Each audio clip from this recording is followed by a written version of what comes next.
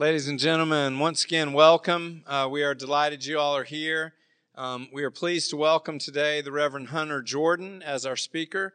I'm going to say a quick prayer for him, and then I will turn it over to him. Let us pray. Holy and gracious God, we do indeed give you thanks once again for this opportunity to gather together as your people. We thank you that you have called us into fellowship with one another and into fellowship with you through your Son, Jesus Christ. We ask now that you would bless Hunter, that his words would be your words, and that you would use them to transform our lives and shape our hearts through the power of your Holy Spirit. Bless him. Open our hearts, Lord God, to what he has to say, that it would be from you, and that all that we do this day would be pleasing in your sight. We pray all this in the name of the Father, and of the Son, and of the Holy Spirit. Amen. Let's welcome Hunter.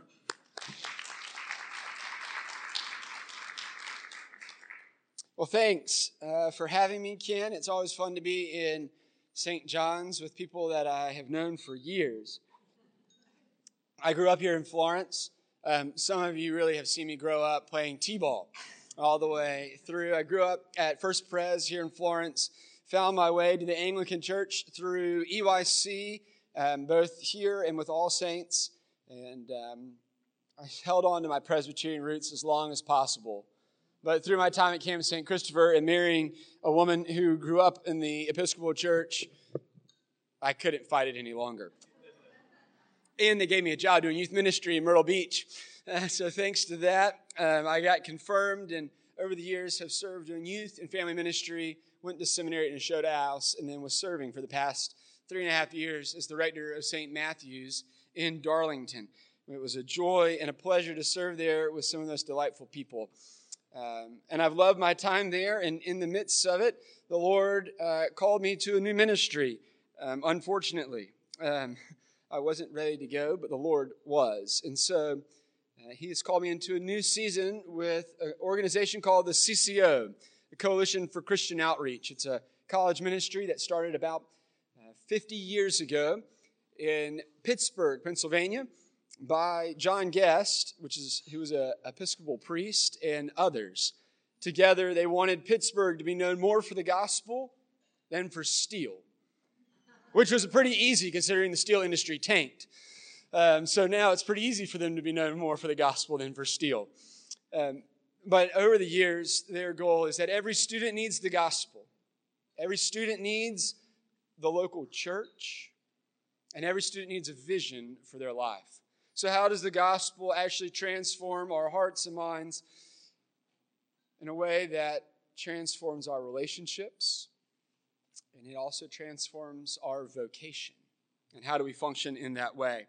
Every year they have a conference called Jubilee. And at Jubilee, they go through 4 major talks: creation, fall, redemption, and restoration.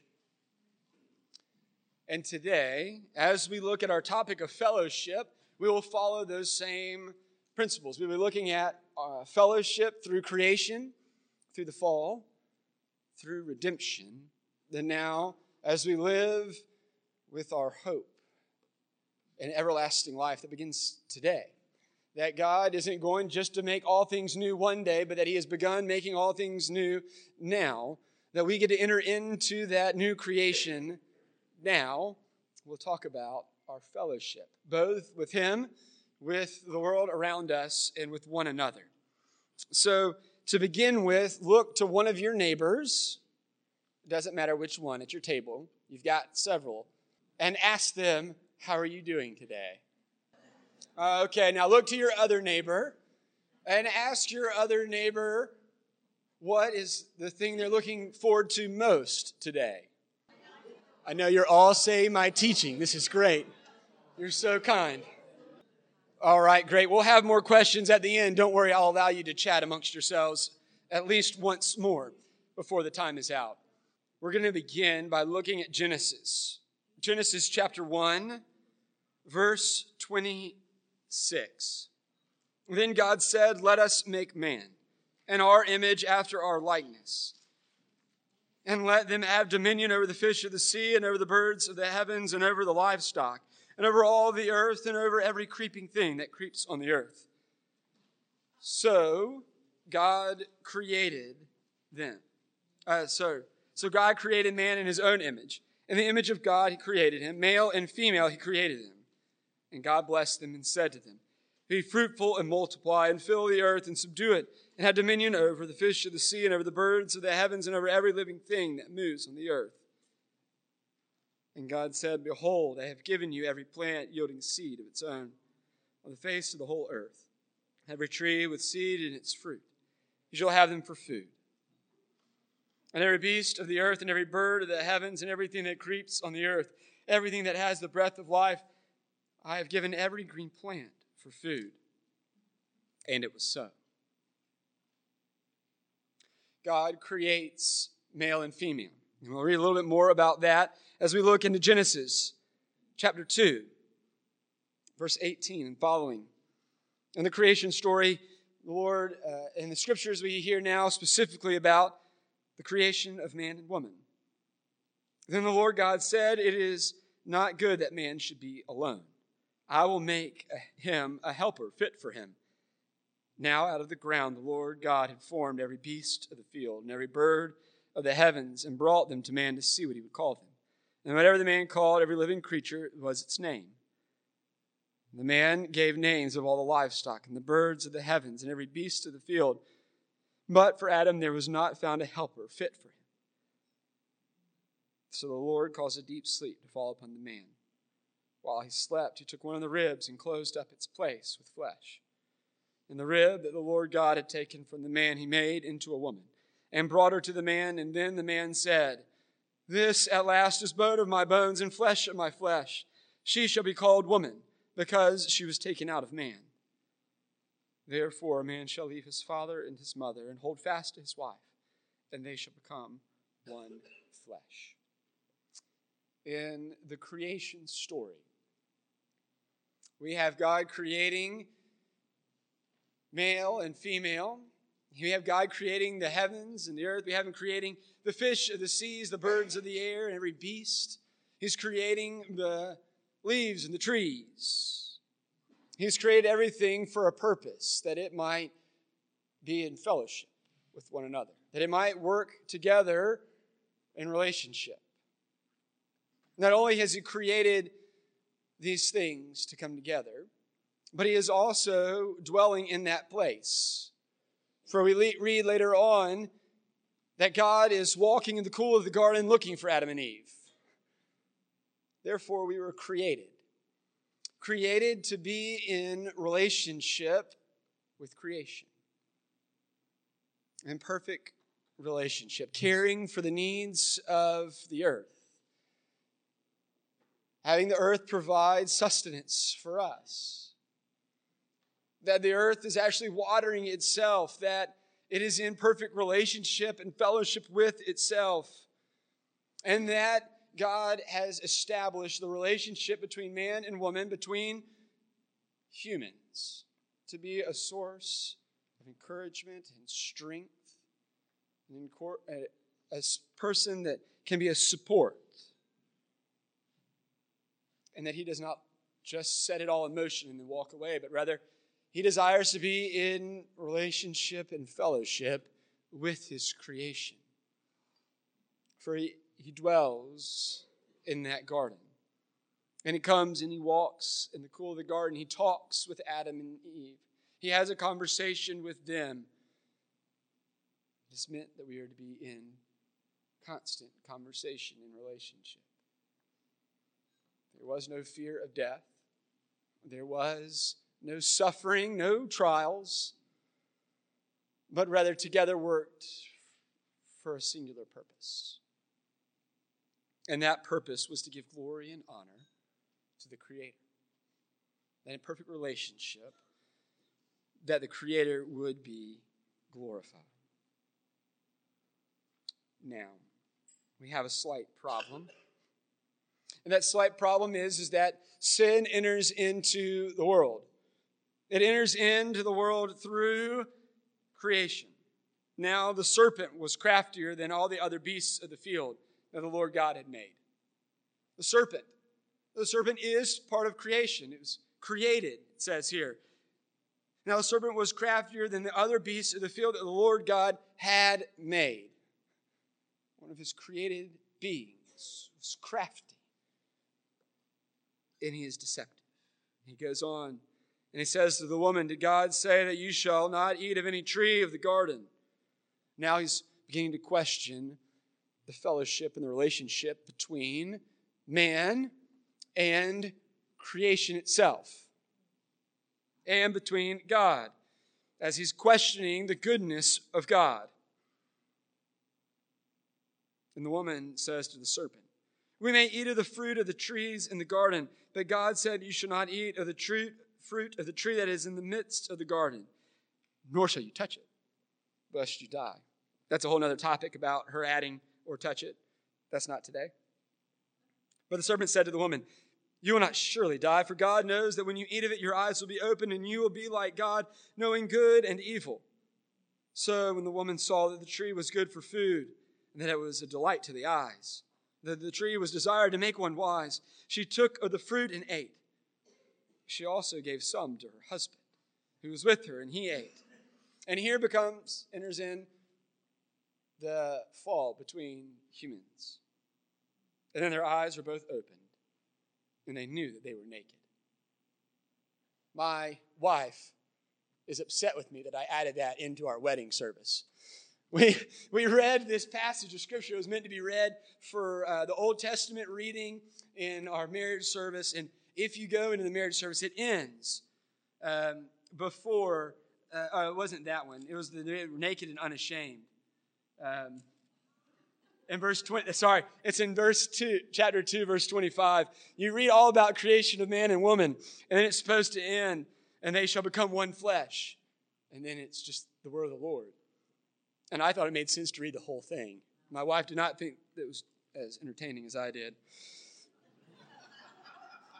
They were both naked and unashamed. This is great reading for your wedding service. She told me about it in the middle of our vows. Mumbling. But now the fall has happened. There's a reason why my wife was uncomfortable with that. Is because they were naked and they realized it. They were ashamed. There is something that feels shameful about this. There's a vulnerability that they were not comfortable with all of a sudden. Because now they are worried about being accepted by the other. They are worried about flaws, about defects. They are worried that they are imperfect, and therefore their concern is about what the other is thinking rather than their concern being about their Heavenly Father, about the Creator, about living life in relationship.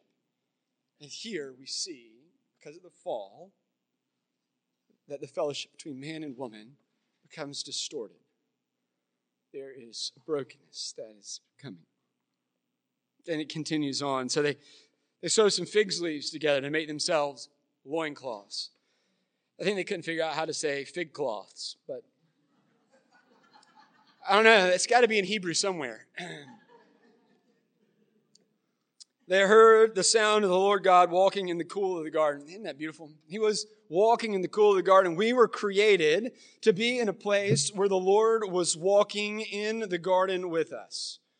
That he was delighting in us and in his creation. And we were called to be in relationship with him. And the Lord is walking in the cool of the day.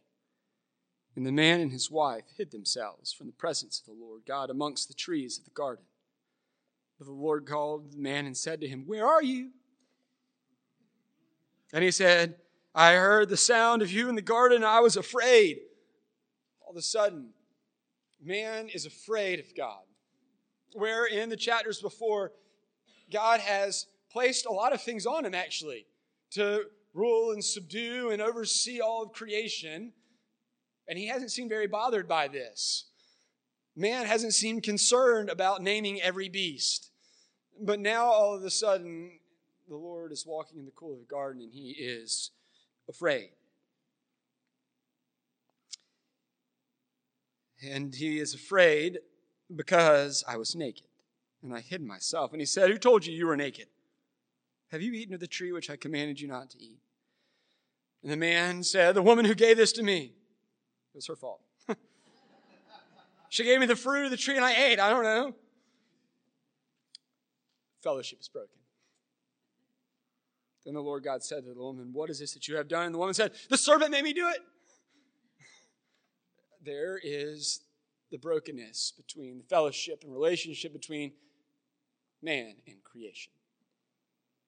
Because of the actions of Adam and Eve, in the midst of the fall, we see a falling out of the fellowship between God and his creation, between God and his people, between the people and creation. Therefore, there must be some means of redemption. There must be a means by which our fellowship should be restored, that we might be able to be brought back into relationship with one another. And the Lord gives us a glimpse of this in Genesis chapter 3. He gives a promise to us here in the beginning. He goes forth and tells us all of the different curses that will happen. And for the woman, he says these words, blessed, because you have done these things, cursed are you above all livestock, talking to the serpent, and above all the beasts of the field. On your belly you shall go, and dust you shall eat all the days of your life. I will put enmity between you and the woman, between your offspring and her offspring. He shall bruise your head, and you shall bruise his heel. A promise that one will come and bruise the head, will crush the head of the serpent. But that is not the only promise that he gives God's people. At the end, after he lists off the curses, we hear what the Lord does. The man called his wife's name Eve, because she was the mother of all living. And the Lord God made for Adam and for his wife garments of skin and clothed them. This death now has entered. Death enters into the world where there had been none beforehand, and the Lord kills, blood is shed, and now Adam and Eve are clothed with garments that will not fade away, like those fig cloths that they were prancing about in. The Lord has made them garments that won't just crumble up, and there is a promise that one will come. One will come and whose blood will be shed to cover us with new clothes, with a new righteousness, not of our own, but of the righteousness of our Savior Christ. This promise comes in Genesis chapter 3. In Genesis chapter 3, there's a promise that redemption is going to come. I can now go in and look at all of the gospel readings and show you how Christ has fulfilled these things and begun to proclaim a new earth. He comes and he shows that he has the power over the winds and the waves as we read the Gospels. He shows that he has power over the demons as he casts them out. He has power to heal the blind and the lame and the sick. Jesus Christ comes and he actually shows that he has power over death itself as he raises Lazarus from the dead. And then he shows the power of God and humbly dying upon a cross for our sins. He is not only powerful and mighty and awesome, but that he is loving and humble. He is the suffering servant that you read about in Isaiah. And he has come to redeem you and me, in order that we might be back into perfect fellowship with himself. That we might be able to actually come before his presence and be in a relationship with the Father. For when he dies, he also raises from the dead. And he ascends to the right hand of the Father where he intercedes on our behalf. So now we might be in relationship with God. We might be able to be in communion, in fellowship with him.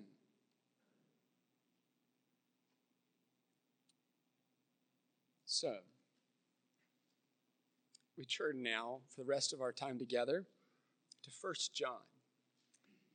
We'll spend the next bit there.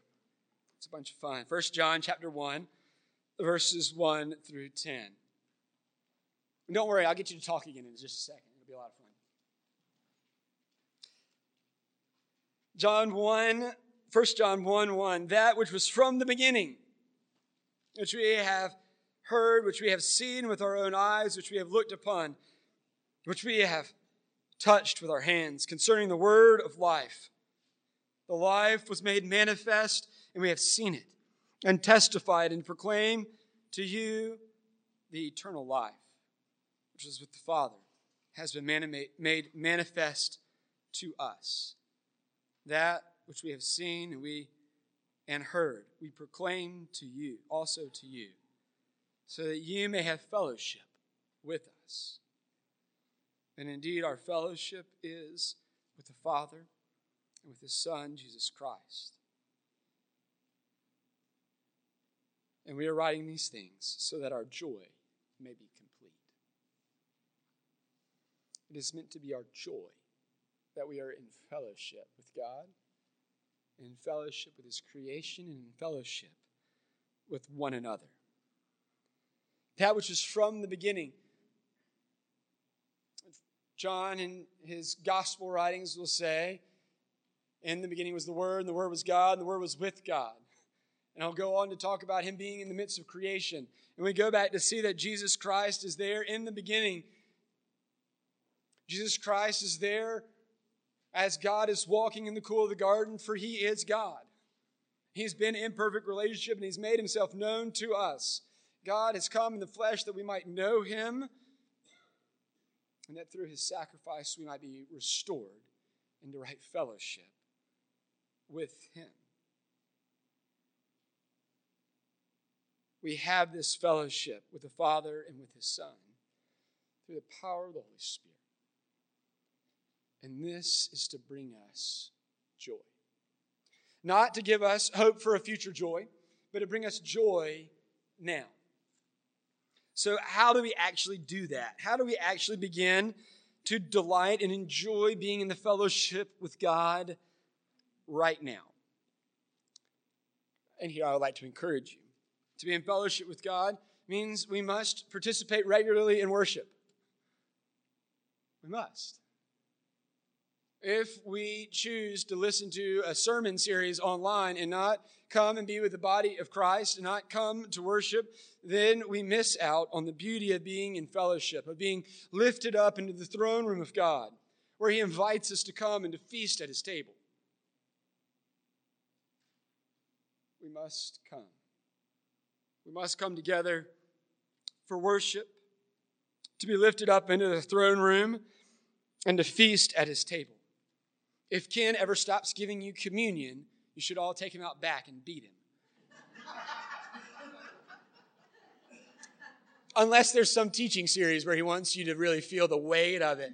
So he withholds it from all of you for the entire season of Lent. And then gives it back to you at Easter. Be nice.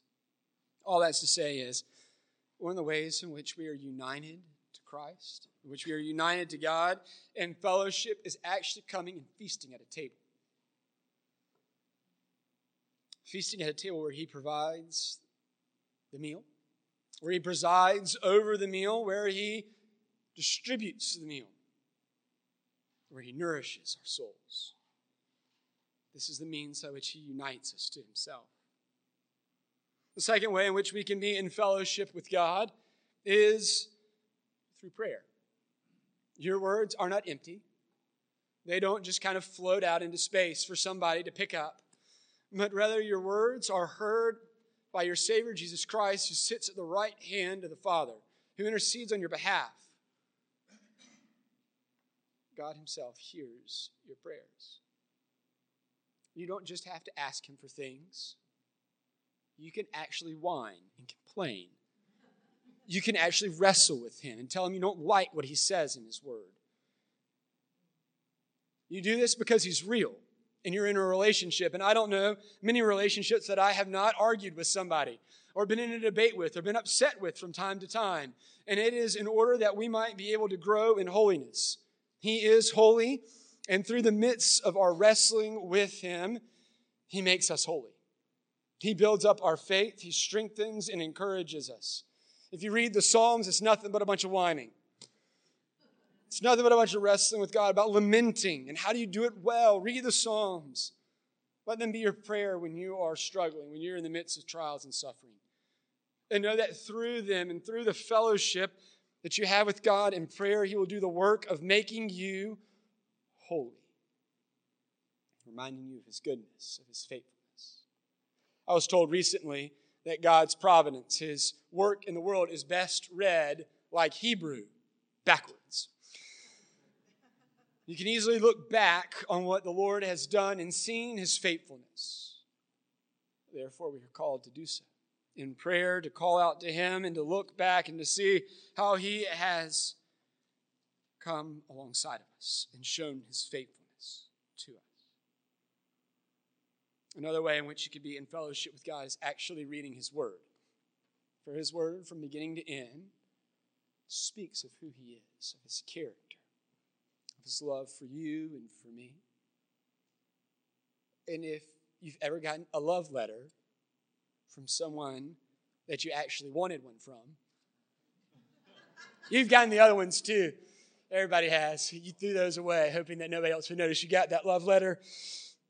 But when you've gotten one from somebody that you love, I'm sure that you've had the tendency of maybe pulling it out sometime and rereading it, because it was just so sweet and encouraging. Because you're in relationship with them and you long to hear those words about how they love you, how they care for you, how they've provided for you, and their words of encouragement. Read His Word. If you're in relationship with Him, if you're meant to be in fellowship with God, then we must read His Word that we might know what He has to say about us and about His world. That we might be able to be filled with joy and believing. So it is through worship and the feasting at His table, it is through prayer and through the reading of Scriptures that we are in fellowship with God. And being in fellowship with God sanctifies us. It makes us become more holy and begins to give us a vision for how we might be in fellowship with one another and be in fellowship with His creation. John chapter 1, or 1 John chapter 1 continues. This message that we have heard is from Him, and we proclaim to you that God is light, and in Him there is no darkness at all. If we say we have fellowship with Him while we walk in darkness, we lie and do not practice the truth. But if we walk in the light, as He is in the light, we have fellowship with one another. And the blood of Jesus, His Son, cleanses us from all sins. If we say we have no sin, we deceive ourselves. Don't deceive yourself. Anyways, we're all good sinners. If we say we have no sin, we deceive ourselves, and the truth is not in us. If we confess our sins, He is faithful and just to forgive us our sins and to cleanse us from all unrighteousness. If we say we have not sinned, we make Him out a liar, and His word is not in us. It is in being in fellowship with God that we move from darkness to light. That we move from functioning out of our own strength, that we move from functioning in our own sin and brokenness, that we begin to seek holiness and we begin to seek true relationships. Anybody can be in relationship with someone else. I mean, at the beginning of our time together, you asked each other how you were doing, and I'm sure most of you had the polite Southern response, fine, thanks, and you? Nobody in here said awful. If you did, well done. Great, awful, yeah. Life's miserable right now. Things are hard. But we've often been trained to say, oh, life's great. What are we looking forward to most? And we can always come up with something. What are you dreading most would be one that everybody would be like, I'm not dreading anything. Life's great. But you got to go back to work in a little bit. Some of you. So he says, if we have fellowship with him, while we walk in darkness, we lie and we do not practice the truth. But if we walk in the light as he is in the light, we have fellowship with one another, and the blood of Jesus, his Son, cleanses us from our sin. You and I have been cleansed from our sin because of the work of Jesus Christ, and now we are called to be in true fellowship with one another. And that doesn't mean we just say the pleasant things to one another. That doesn't mean that we just say that our life is fine and dandy, but rather it means that in true fellowship we call one another into holiness. As we're in fellowship with God, he calls us to holiness. You and I are called in relationship with one another to call each other into holiness. One of the first things I tell those who I do pre-marriage counseling with comes from Tim Keller, who I'm sure he stole it from somebody else. So I'm going to steal it from him. And that is, marriage is not meant to make you happy. Most of you know that to be true. But it is meant to make you holy. And when we are made holy, we find joy and hope in him. So the same is true for the relationships that we have with one another. We're not just meant to make each other happy, to say all the things that you want the other person to hear in order that they'll be happy with you, and then everything's just happy, happy, happy. But rather, we are called to challenge each other, to speak truth in love with grace. That means we must be willing to be present with each other. Not just present at the oyster roast with a cold beer in our hands, but we also need to be present when one of our friends has a child who's walking away from the faith or is struggling with something. We must be able to be present with our friends when they get a promotion and can celebrate with them. Both in the good and the bad, we must find ourselves connected to our friends in relationship. And that means we must be vulnerable with one another. We must be willing to share our brokenness and our struggles and our trials. No one will come alongside of you if you never tell them you need them to. No one will ever celebrate with you if they don't know there's something to be celebrated. Therefore, we're called to vulnerability, to be naked and unashamed. Many of us think of vulnerability as weakness. But when you hear someone stand before you and be vulnerable, you think it's courage. You're amazed that someone would share with you their brokenness and their great needs. And you think that is courageous of what they are doing, yet you're unwilling to do it yourself because we think it's weakness.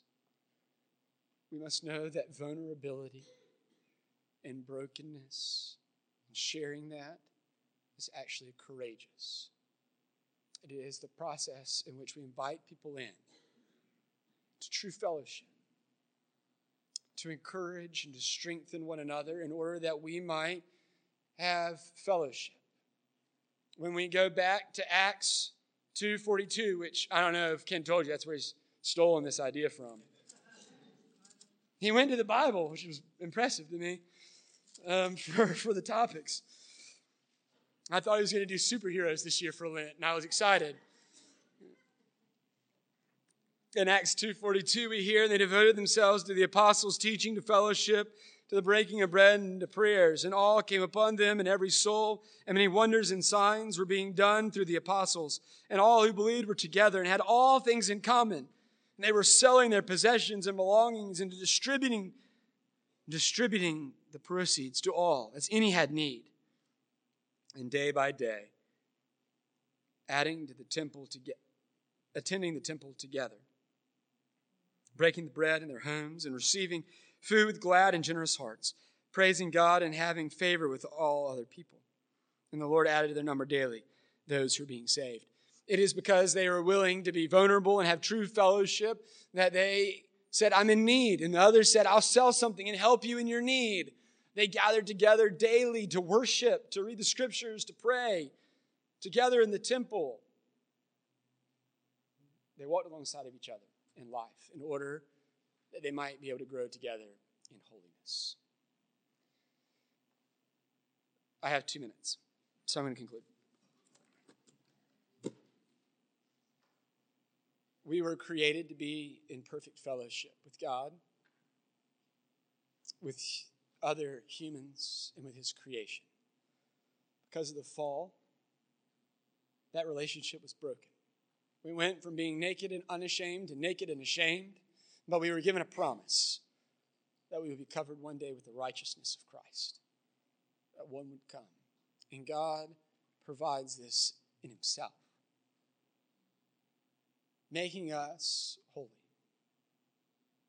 We are called to be in relationship with Him now.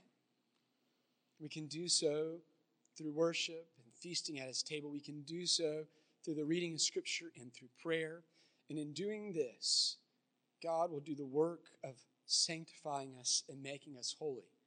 But He doesn't ask us to do it all alone, but rather provides the body of Christ around us, not to make one another happy, but to call one another into holiness, to walk alongside of each other in need and want, and also to walk alongside of each other in celebration. Therefore, we must be vulnerable and broken, both with God and with one another. And in doing so, He will do the work of sanctification, making us more and more like His Son. And as we become more and more like Him, we find joy. We find joy in living for Him. We find hope of what it will be like when we are with Him for all eternity. And being filled with hope and joy, we are able to proclaim the good news to the lost and those who are in need. For let us know of the joy of the fellowship that we have with God. Let us delight in our fellowship with one another and go out amongst His creation.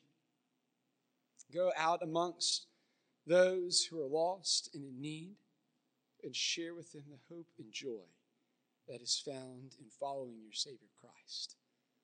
May you delight in Him now. Let's pray, and then I'll give you a couple minutes for questions. Dear Heavenly Father, I thank You for the body of Christ here present. I do ask that You would come and that You would feed them in Your word and prayer and feed them at Your table through worship. And feeding them that they would become more and more like Your Son, Jesus Christ. That we would all grow in holiness. That we would know what it means to be in true fellowship with You.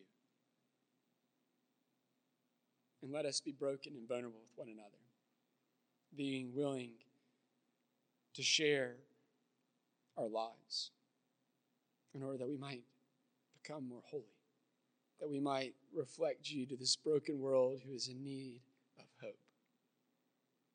Be with us this day, we pray. Amen. Last question for you to discuss amongst yourselves. You choose somebody, choose a neighbor. Not everybody do it at once, but choose a neighbor, the one that you like the best. And share with them one way that you can pray for them, or one way that you need prayer. I know, go ahead. It's going to be real uncomfortable, but this is what fellowship looks like. Share some way in which you need prayer this day. You can keep chatting. If you have any questions for me, you can ask those now. If you want information about what it is that I'm actually doing now, I'm still a priest, but you can get a little pamphlet and I can share with you more at some point.